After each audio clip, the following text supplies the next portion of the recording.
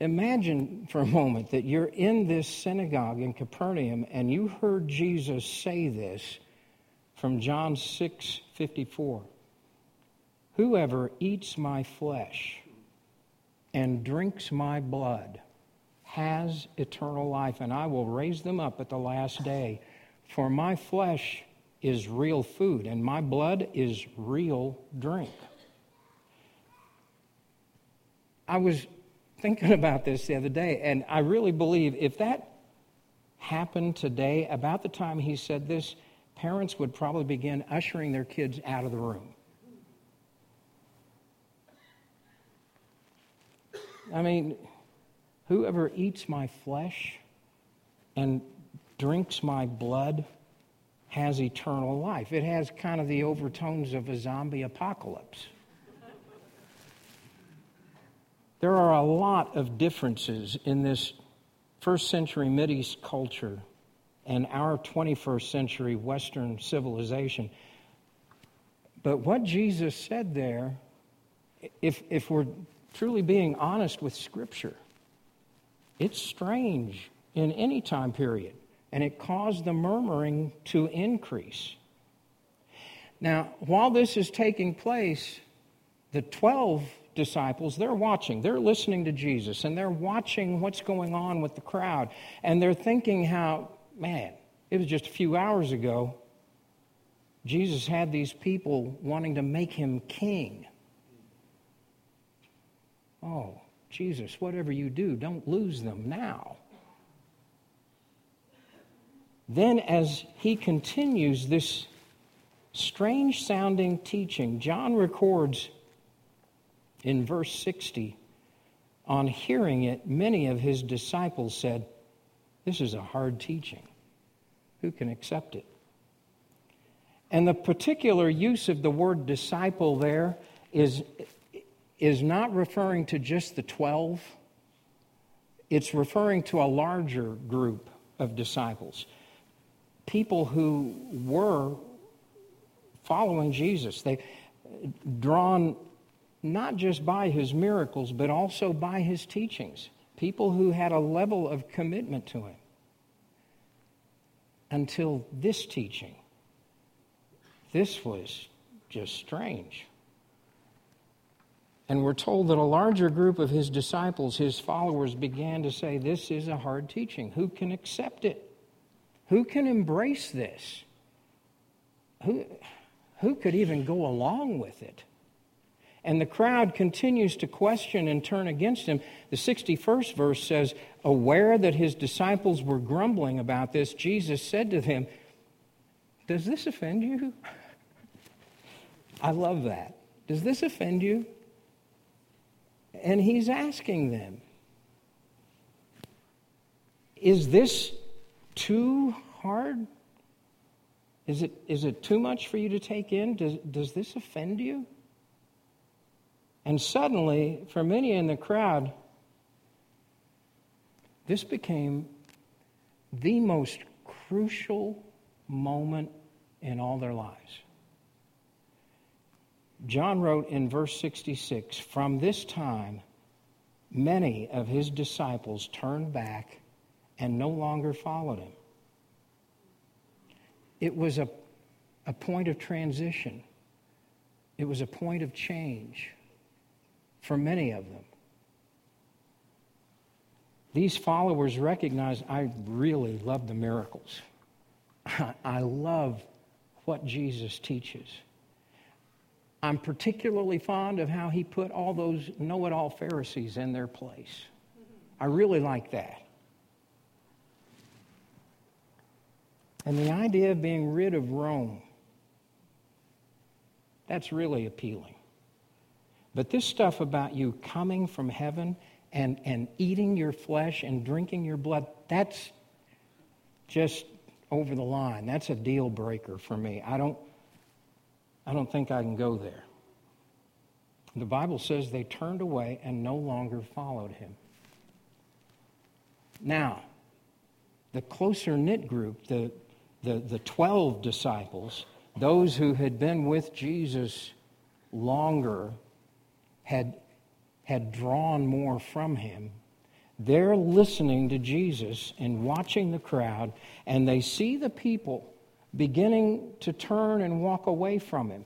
And they're recognizing some of these are people, they're good people. They're people who really were following. And the question begins to enter their minds, should I rethink my decision? Should I step away too? Should I leave before this ship sinks? I mean, it'd be easy to do. I could act like, oh, Jesus, just a minute. I'm going to go see if I can't help these people to come back, those that are leaving, and just never come back myself. I could simply disappear into the crowd. Should I no longer follow him?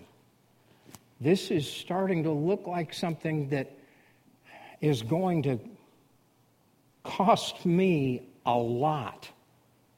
Am I willing to risk more to stay with him? One of the things about, have you ever thought, man, it would be great to have walked with Jesus and camped with him? And I have. I've thought about how cool it would have been to have been around a campfire with Jesus. But one of the things about traveling with or being around him is you never really kept secrets from him. He knows. He reads the hearts of men. He knows what they're thinking. And he stops in the middle of this sermon and he says to the 12, you don't want to leave me too, do you? You guys you're not thinking about leaving with these others, are you? They knew. The 12 knew. You just simply don't lie to Jesus, not just because it's a sin, but because he reads what's in your heart. We find examples of that all through the Gospels. Jesus would be talking, and someone in the crowd would be thinking about what he said and suddenly have a question, and before they could ask it, Jesus would answer it. He would see the Pharisees murmuring and plotting and planning a question to try to trip him up, and Jesus would know exactly what they were thinking and respond to their thoughts and their questions before they spoke. So when you're in his presence, you don't lie because you know he knows your thoughts. That's a wonderful thing because it allows us to be completely open with him when reading his word. Jesus looks at his 12 closest disciples and asks, you don't want to leave me too, do you? I keep looking at this scene and I see, to me, this is such an extremely relevant passage for each of us. Because at different points in life, while following Jesus, there will be times when, like the disciples, we're going to find ourselves considering, this is costing too much. This is calling for so much. And we'll find ourselves thinking about maybe just disappearing into the crowd. And I can tell you when those times are most likely to happen. Times of transition. Times of change. When we enter various transition points in life, whether it's a change in relationship status or a transition from high school to college or sometimes middle school to high school. Maybe that job promotion that it's a great job promotion, but it demands more and more time. Or maybe it means you need to relocate and you end up in a town where you don't know anyone and suddenly surrounded by people who don't share your values. And you don't have anyone around to help hold you accountable. Times of transition are times of great temptation. I know you folks have just gone through a pastoral change within a year. Same with us. Times of transition. We noticed a number of people who found it really easy to lay aside different ministries they'd been involved in during that transition. I just think this is a good time to step away from this and and let someone else have the blessing.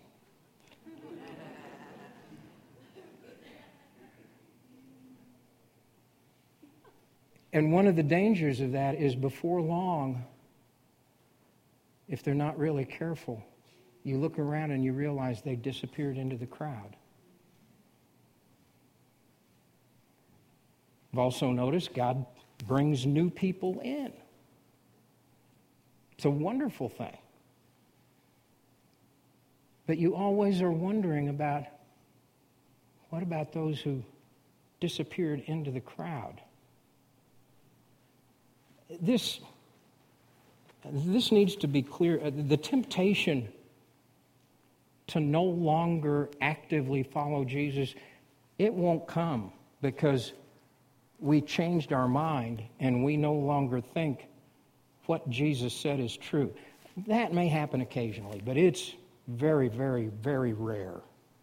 The reason people quit actively seeking after and following Christ is what we see here in John. It begins to feel too challenging, too difficult. It becomes really inconvenient. It leaves me feeling isolated. I end up feeling alone. The primary reason people determine to slip away into the crowd is because it doesn't seem as important in light of everything else in life. We can find ourselves thinking, when I was at home and my parents were around or my friends were around, following Him was really important. It was part of life. But now I'm away at college or I started this new job somewhere else and it just doesn't seem to be as important anymore. Besides, I can't find a church like what I'm used to and everyone else is sleeping in. And this is really not an age-specific event. This can happen at any transition in life. For the recent empty nester or retiree, it may seem that serving Him, following Him this closely is just asking too much. It was important when the kids were home that we stay involved, but it's time to relax some. It's a good time to slip away, to disappear into the crowd. Following Him just doesn't seem to matter as much now as it did. The temptation can be relational. Networking is really important at my job. It's all about building relationships, and actively following and serving Jesus can get to be really inconvenient. This is one that I have dealt with different people before where, I never imagined that someone like her would be interested in me. This could be a him or a her. Goes both ways. I know she's not a Christian, but she is beautiful. And, anyone can become a Christian, but not everybody's beautiful.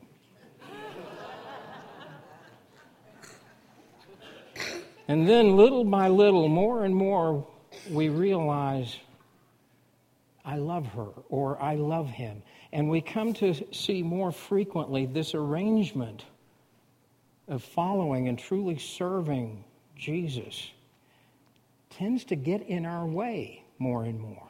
And it doesn't have a thing to do with whether or not I believe what Jesus says. It's not that.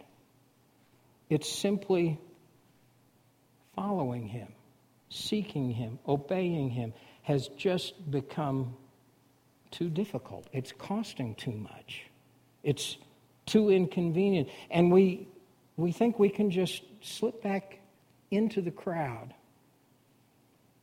Not leave, but just lose ourselves in the crowd. It could be you're simply going through a tough time and you've always believed, but recently it seems that God is not listening when you pray. You know better than that, but it's become so frustrating because God seems so quiet. You've always believed if you obey, if you pray, if you do the right things, life will work out. And you've been doing those things, and yet life is not working out. And you find yourself thinking, why am I trying? And you're tempted to just disappear into the crowd. That's exactly what was taking place that day in the synagogue, and it's what happens with us. It's like Jesus reads our mind, our heart. And here we are sitting in church and thinking, how did He know that? Because Jesus is asking, you're not thinking about leaving me too, are you? That's an incredible question for all believers. And as we mentioned, it takes place at any age, in any number of circumstances. Whatever part or stage of life you may be in, there comes a point where we're called to determine, will I continue pressing in? Will I continue following Him, even when it's inconvenient, even when it's difficult? Will I continue to follow Him in spite of what it means to my relationships or my career? Will I follow Him even if it means doing so will alienate me even more from those that are around me? Peter, Andrew, James, Matthew, John, Bartholomew, all of the disciples, these men who had traveled with and been face to face with Jesus, all of them had a moment like that. A time where they questioned if they should continue to follow Jesus because they began to recognize that doing so was going to cost them. It cost all 12 their life. In the synagogue, as they silently watch the crowd begin to disappear, there's a pause, and then they hear Jesus asking them, "You're not thinking about leaving me too, are you?" Wow. What do you say? I mean, they certainly can't lie to Him because He knows their hearts. What do they say? And it's in this high-stakes moment that Peter, the one who is often called on the carpet for saying the wrong thing at the wrong time, he says something so insightful, so powerful, that the next time you sense one of these transition points in your life, use what he said. Remember what he said. Jesus said, "You don't want to leave me too, do you?" And in verse 68, Simon Peter answered him, "Lord, to whom shall we go? You have the words of eternal life." If you'll notice, Peter really didn't answer the question. He may have been thinking about it, but he realized something that many people don't see until it's too late. Peter realized, if I don't follow Jesus, who will I follow? He knew we will all follow. Bob Dylan was right years ago. You're going to serve somebody. We will all follow. We will all serve something or someone, even if it's just our own desires. We will all serve, and if not Jesus, then who? It became clear to Peter, if he backed away from following Jesus, if he chose to just disappear into the crowd, if that was what he determined to do and no longer follow Jesus, in effect, he was stepping into following something else. And it was as if Peter said, look, I did a quick evaluation of the other options, and yes, this is very uncomfortable right now. And honestly, I might like to slip away. I do wish right now that my life circumstances were different than they are, but the bottom line is, where else would I go? This is so important for those who are thinking of just backing off, just slipping away into the crowd. And in recording all of this, John helps us see some of Peter's thought process. He said, Lord, to whom shall we go? You have the words of eternal life. And Peter's just simply saying, Jesus, no one else has ever offered us what you offer. When we were fishing and you called us to follow you, you gave us a purpose for life. You gave us meaning. So what am I going to do? Go back home and go fishing? I know what that will look like. I'll go back, I'll reconnect with family, I'll have some kids if I'm lucky, maybe live long enough to see grandkids, and then I'll die. But Jesus, you have offered us life. You've offered to use us, to work with you, to establish and build your kingdom. And yeah, right now, I don't like it. It's difficult. It's stressful. I'm not getting the full picture. But you have called us into something that is real and lasting. Where else would I go? I believe this to be so incredibly relevant for today, for us, as followers of Jesus. Each of us have been invited into this incredible, amazing narrative. It began at creation. It was highlighted by the death and resurrection of Jesus Christ. And now we have been called to follow him, to follow the Savior of the world, to help establish and build a kingdom that will never end. What are you going to do if you don't do that?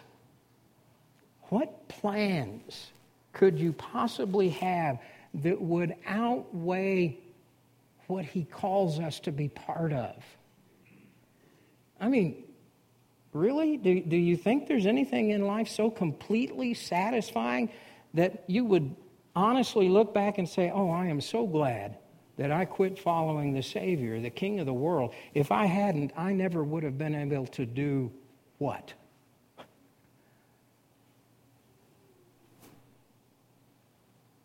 I never would have been able to make a little more money that we're going to leave behind anyway. One of the things about choosing to simply disappear in the crowd is that someday there was a point, I believe, where those who disappeared into the crowd looked back and wished they could change that decision. To what else? Peter said, we have come to believe and to know that you are the Holy One of God. He's saying, Jesus, we've seen too much. We've seen how you've changed us, how your grace has worked in our life. We've seen too much. We know who you are.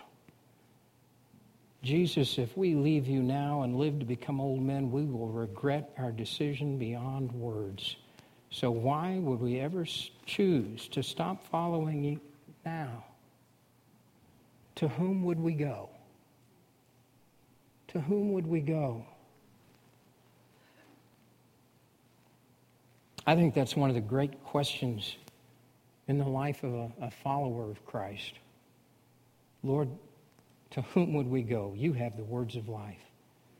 I think it needs to be the question we ask in those times of struggle and temptation, in a time of transition, or when we're being tempted to turn from the level of commitment we know to be right and just simply disappear into the crowd.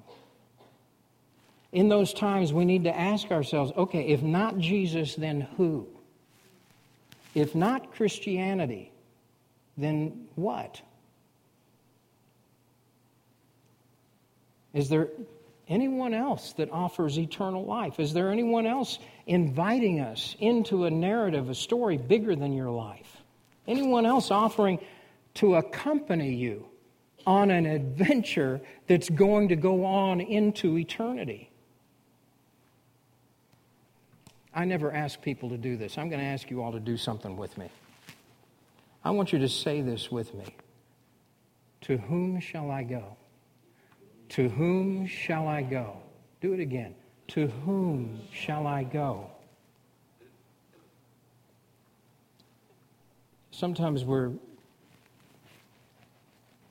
we come to the opinion that questions in the arena of faith, that having questions is negative. Questions are not negatives. When we go through transitions or temptation or troubles, it can seem that questions come out of the woodwork, but that's not necessarily bad. We'll always have questions in times like these, in times of change, in times of being tempted, and just in plain troubling times. And we find questions like, how could God let this happen? Where is God in this mess? Having those kind of questions is fine. They can be part of a living faith. But stepping away and no longer following Him without first answering that question, to whom would I go? Deciding to move away from Him before you answer that question is a huge mistake. The fact that we don't have an answer for genuinely troubling questions doesn't mean there's no answer. It simply means we don't know the answer yet. If Peter were asked, Peter, what will happen if you continue following Jesus and everyone else, all his other followers, turn away? What will happen? I don't know. Peter, isn't that enough reason to walk away? No. Peter, it looks like God has abandoned you.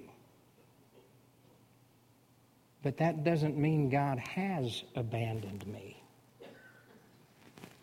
There are questions in all of life. That's okay, it's fine. Just don't walk away because you don't have an answer to a question yet. Salvation is free. Cost us nothing. Following Christ will cost. But choosing to step back into losing yourself in the crowd, that can cost everything. Embrace the questions of life. Don't fear them. Don't run from them. And be sure to include this vitally important question, to whom shall I go? I'd like to pray for you, each of you, before I leave today, and invite you to pray with me. Father,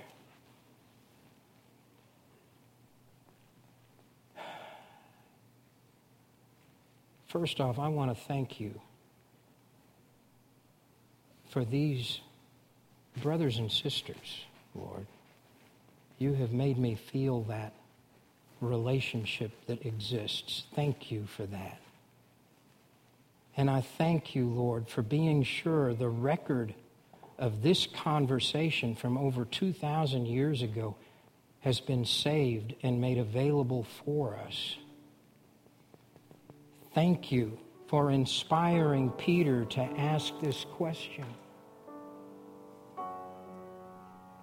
Lord, I ask today that with the young people, the moms, the dads, the seniors, Lord, with everyone here, as we face those points in life of transition, of temptation to back away, that we would recognize you have made us part of something so great. I thank you, Lord, that you included me in your plan. And each of those gathered here, we all have a place you intend us to fill. And I pray, Lord, that as we step into 2020, this church would find this coming 12-month period to be the greatest in our history because of trusting you. Each day, trusting you. Amen.